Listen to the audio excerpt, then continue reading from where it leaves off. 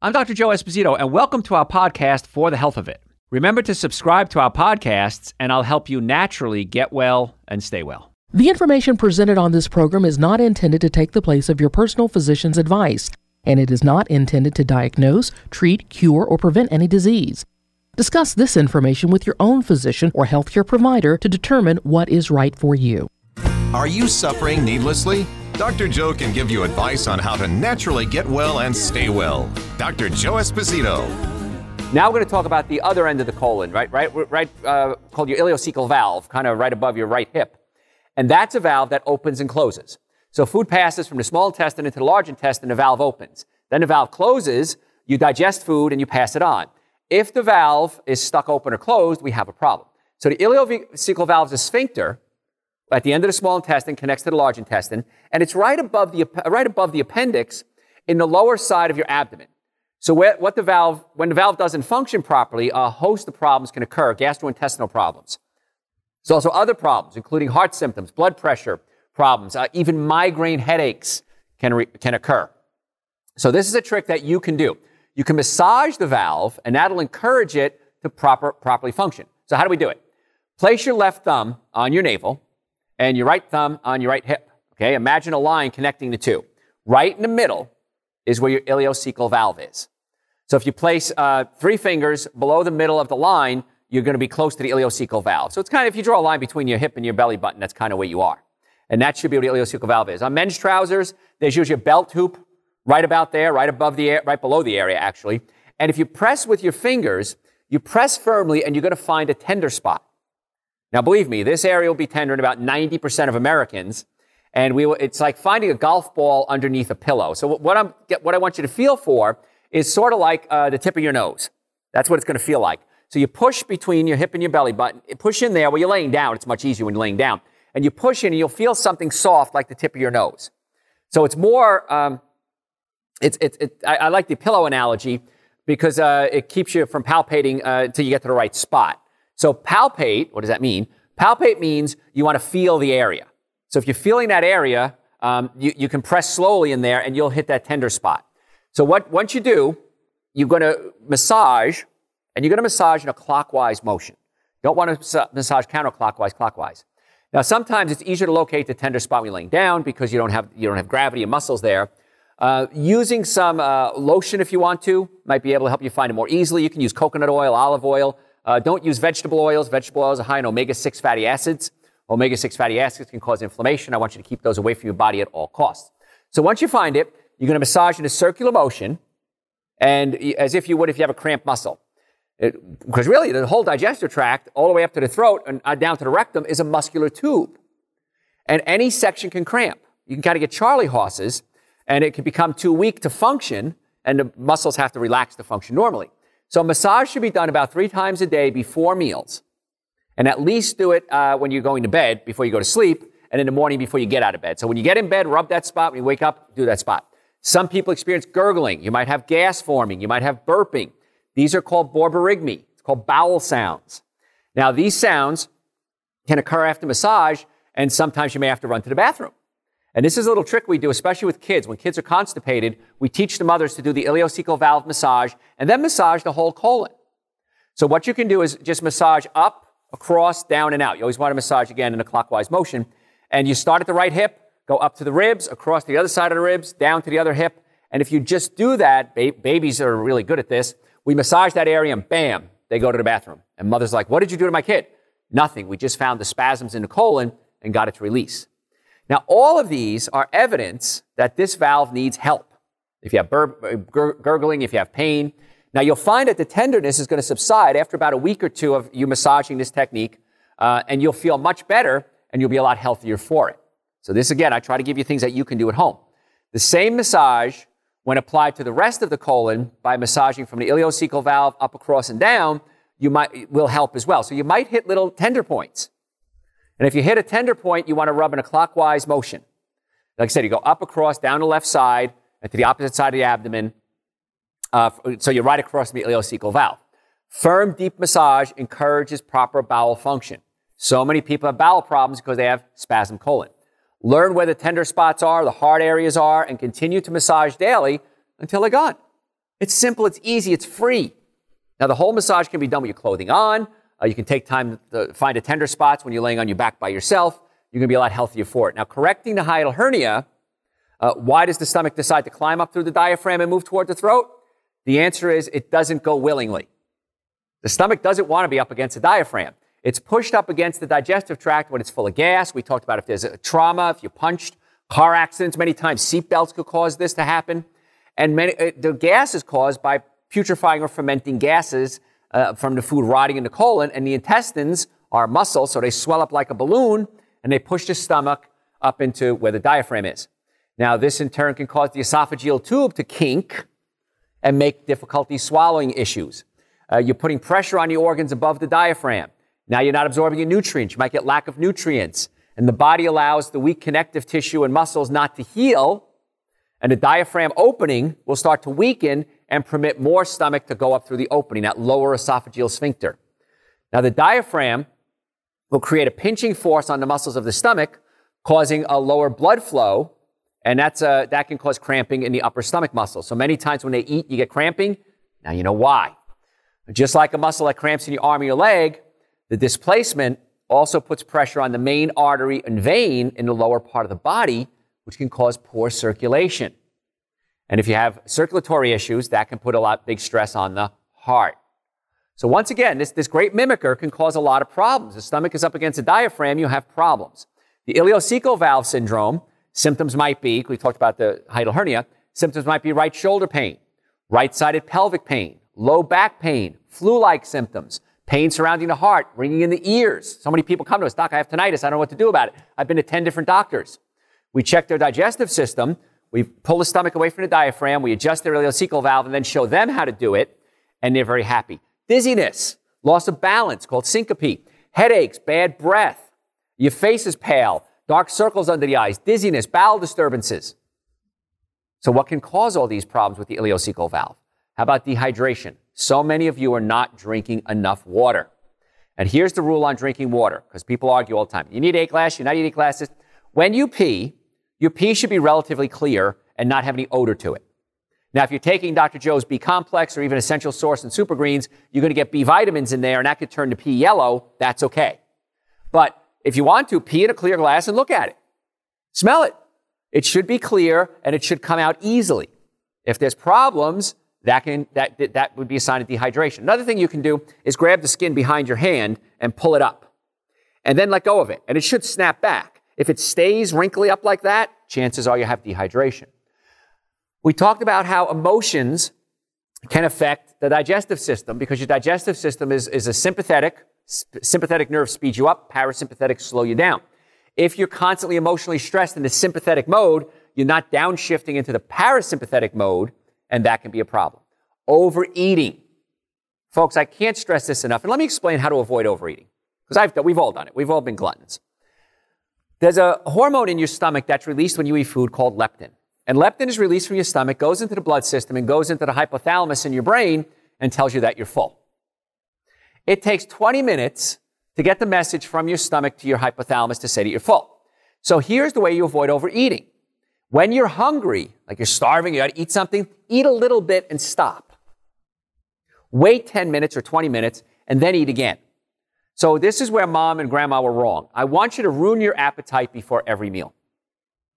Because if you're hungry and you sit down to a big meal, you're going to eat and eat and eat, and then 20 minutes later, you're going to feel, oh my God, I can't move, I'm so full, you're all bloated.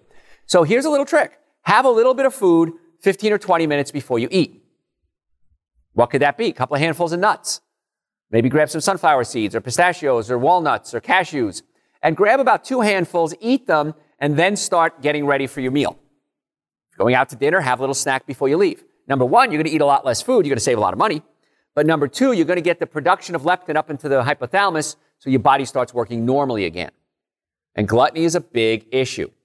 I don't usually go to buffets. And the reason is I'm a glutton. And I want to eat everything on the buffet if I can. Of course, everyone has that goal, right? But you can't. And that's where the problems start to come in. So I'm begging you, please don't overeat. That's one of the big problems we have with digestive issues. If you eat too frequently, it takes time to get food from your stomach into your small intestine. Big heavy meal, steak, 6 hours, up to 6 hours. Something simple like some fruit passes out pretty quickly, usually 20 minutes or a half hour. So if you're going to eat a big heavy meal, you got to give yourself at least 5 or 6 hours before you have another meal. So don't put partially digested food and put undigested food on top of it. The stomach doesn't know what to do. Do I pass the undigested food into the small intestine, or do I wait until it's digested? You got to be careful. So you should spread out your meals a good 5 hours apart, at least, or 6 would be ideal. So 6 hours would be great.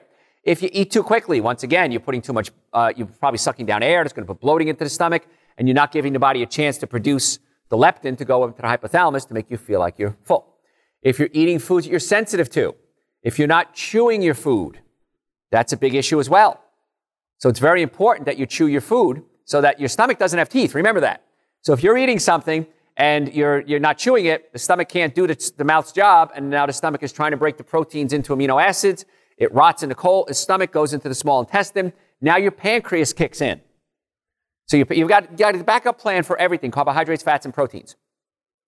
Your mouth produces saliva, and saliva has something in it called salivary amylase. And salivary amylase helps start to break down carbohydrates. One of the tricks we do if you want something to taste sweet is add a little salt to it. This is why when you bake goods, you add a little salt. Why?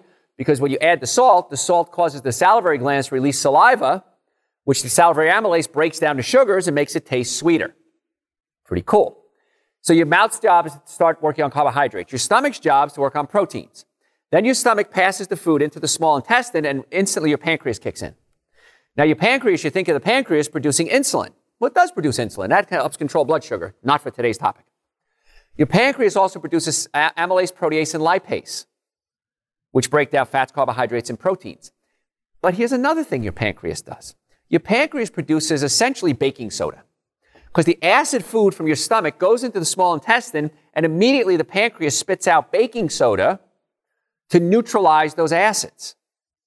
So if you're eating a combination of foods, you're eating too fast, you're putting your meals too close together, you're not digesting your food, your pancreas is overworked.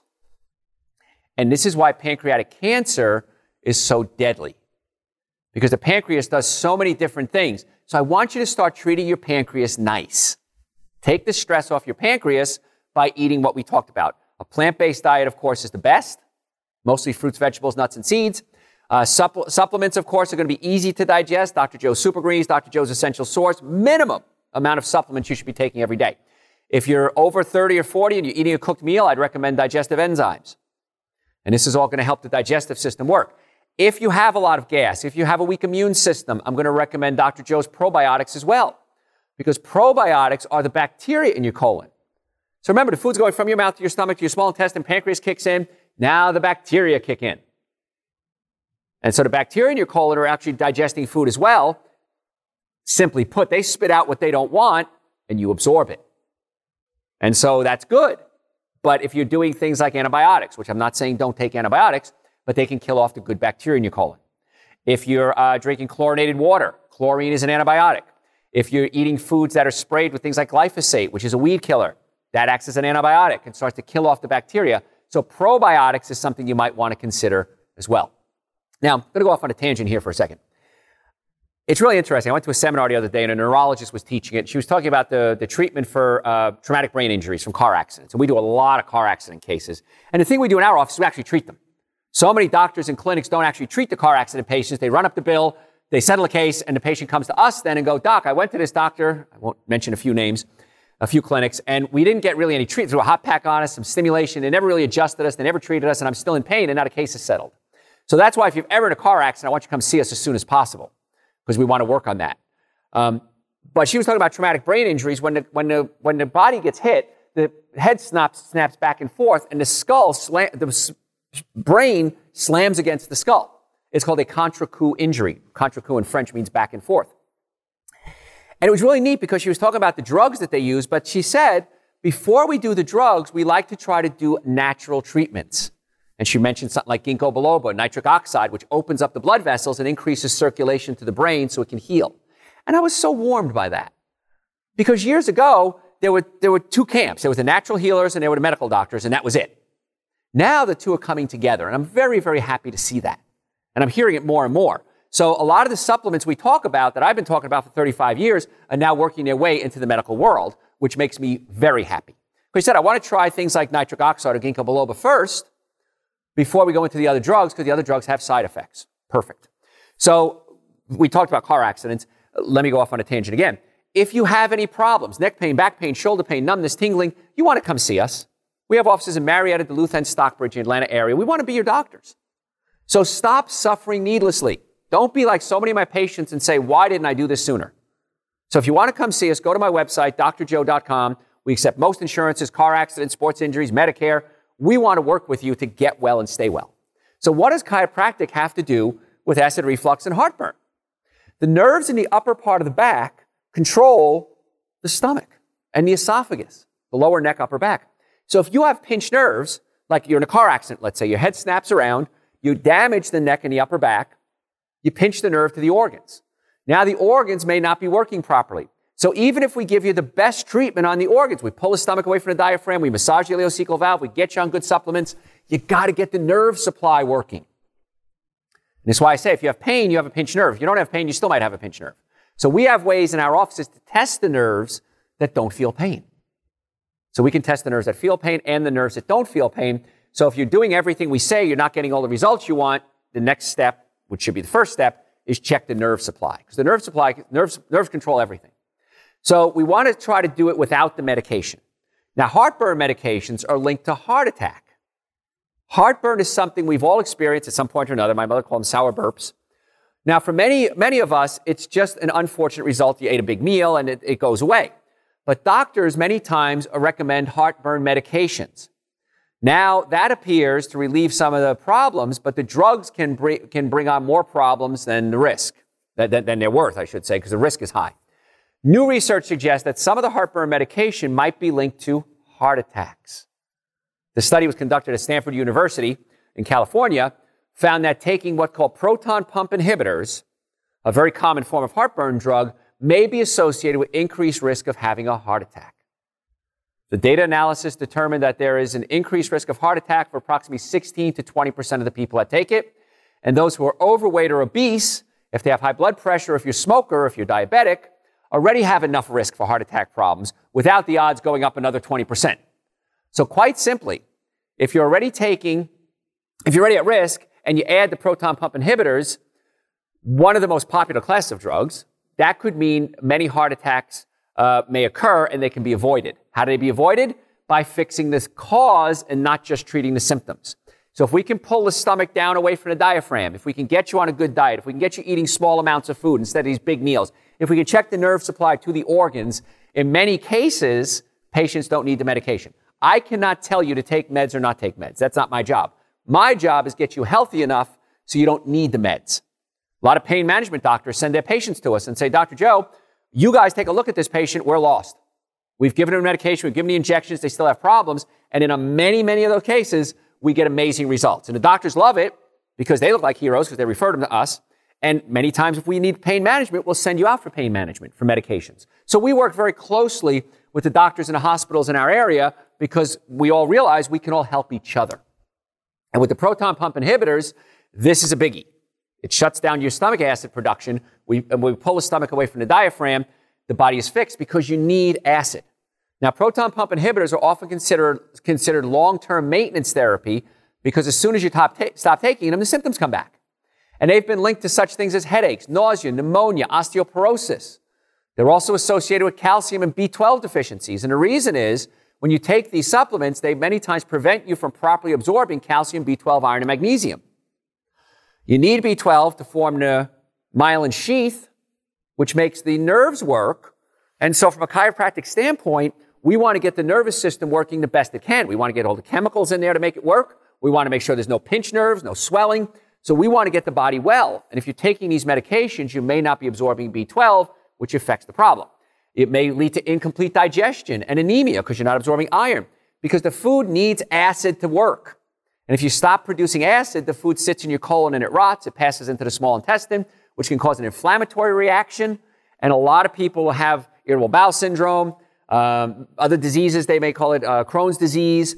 And then oftentimes, we fix the digestive system, getting the nerves working and adjusting the organs themselves and getting the diet straightened out, and these diseases go away. Doctors love it. because now their patients are getting great results. Patients love it because you're getting great results. And so everybody's happy. Nobody's sad when people get well. Isn't it cool? It's a lot cheaper for you too.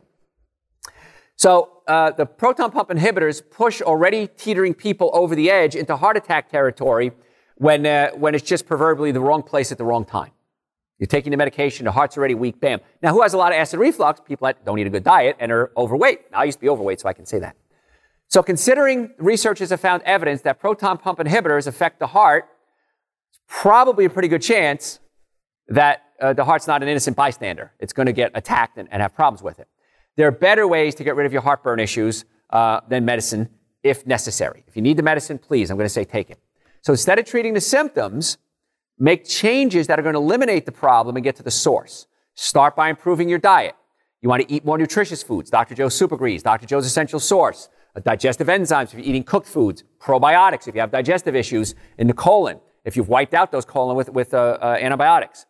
Lower calorie foods and lose some of that weight. Is it hard to lose weight? Yes. We have a doctor-supervised weight loss program in our office that we do, and we can do this anywhere for anybody, really, anywhere in the world. And we put you on supplements and protocol to start with, and then we work for like 21 days, and then we work on getting your body changed. When you're overweight, and again, I used to be fat, so I can say the F word, I used to be fat. When you're fat, you're not fat, you're toxic, and the brain isn't working. If we can get the brain working properly by absorbing the nutrients, breaking proteins into amino acids, getting you on good supplements, now the body is capable of starting to heal. Up to that point, you're just struggling. How many people have been on diets and lose weight, gain weight, lose weight, gain weight? You're not getting to the cause of the problem. If you drink alcohol, folks, cut it back or cut it out. If you smoke, I don't think I need to tell you stop smoking. Use digestive enzymes, so important to help support the digestive process. Take better care of yourselves. Not only get rid of the need for the proton pump inhibitors, we hope, but also lower the risk of heart attack and other conditions. Because again, these drugs prevent you from absorbing calcium, B12, iron, and magnesium. So if you're among the 20 million plus Americans taking an acid-inhibiting drug to treat your heartburn, I want you to be aware. Most of the risks far outweigh the benefits, and there's plenty of alternatives that you can do to help eliminate the heartburn without serious side effects. Now, there's a lot of research on this. It clearly shows that proton pump inhibitors, and I won't use brand names here, are severely overprescribed and misused. Here's the thing with proton pump inhibitors. They're not supposed to be used long term. If you read the directions, they're only supposed to be used for a couple of weeks and then stop. But you can't stop because then the symptoms come back. So you can eat certain foods. Things like Super Greens and Essential Source can help alkalize your system. Celery, spinach, and figs, excellent for alkalizing the system. So you can do that temporarily until you can get it fixed, like coming to see us, so we can work on that. Proton pump inhibitors are one of the most widely prescribed drugs today. Annual sales of around $14 billion. Now, I'm a capitalist. If the drug companies want to sell you something, that's their choice. I just want to let you know there might be alternatives. So you can choose. Do the alternatives, take the medication, totally up to you. Now, it's despite the fact that they were never intended to be used for, this is funny, for heartburn in the first place. Most of the powerful class of antiacid drugs were actually designed to treat a very limited range of problems, such as bleeding ulcers, a rare condition that causes excess stomach acid production, extremely rare as a matter of fact, severe acid reflux, when endoscopy is confirmed that the esophagus is being damaged. That's what these drugs were invented for. They weren't intended for long-term use. And if you take them for long-term use, you're going to start to have problems. Folks, got a lot more to cover. I'm running out of time, though. If you want more information, go to my website, drjoe.com. I have a great article in there on my website, first article, actually. It's called Gastroesophageal Reflux Disease, GERD. You can read that. If you want to listen to other shows, this and 1,000 plus other shows, they're all on the website, drjoe.com. And if you're sick and tired of being sick and tired, if you have neck pain, back pain, shoulder pain, if you've ever been in a car accident, ever, if the car was damaged, you were damaged. If you'd like a second opinion, we can read your MRIs, we can read your x-rays with you and give you a second opinion on options on how to get well and stay well. Folks, I'm Dr. Joe Esposito, the website, drjoe.com. We'll catch you next time. Thanks for listening to For the Health of It. Remember to subscribe to this podcast, and I'll help you naturally get well and stay well. You can also listen to and call into my radio show live Sunday evenings from 7 to 9 Eastern Time on WSBRadio.com and on a WSB Radio app.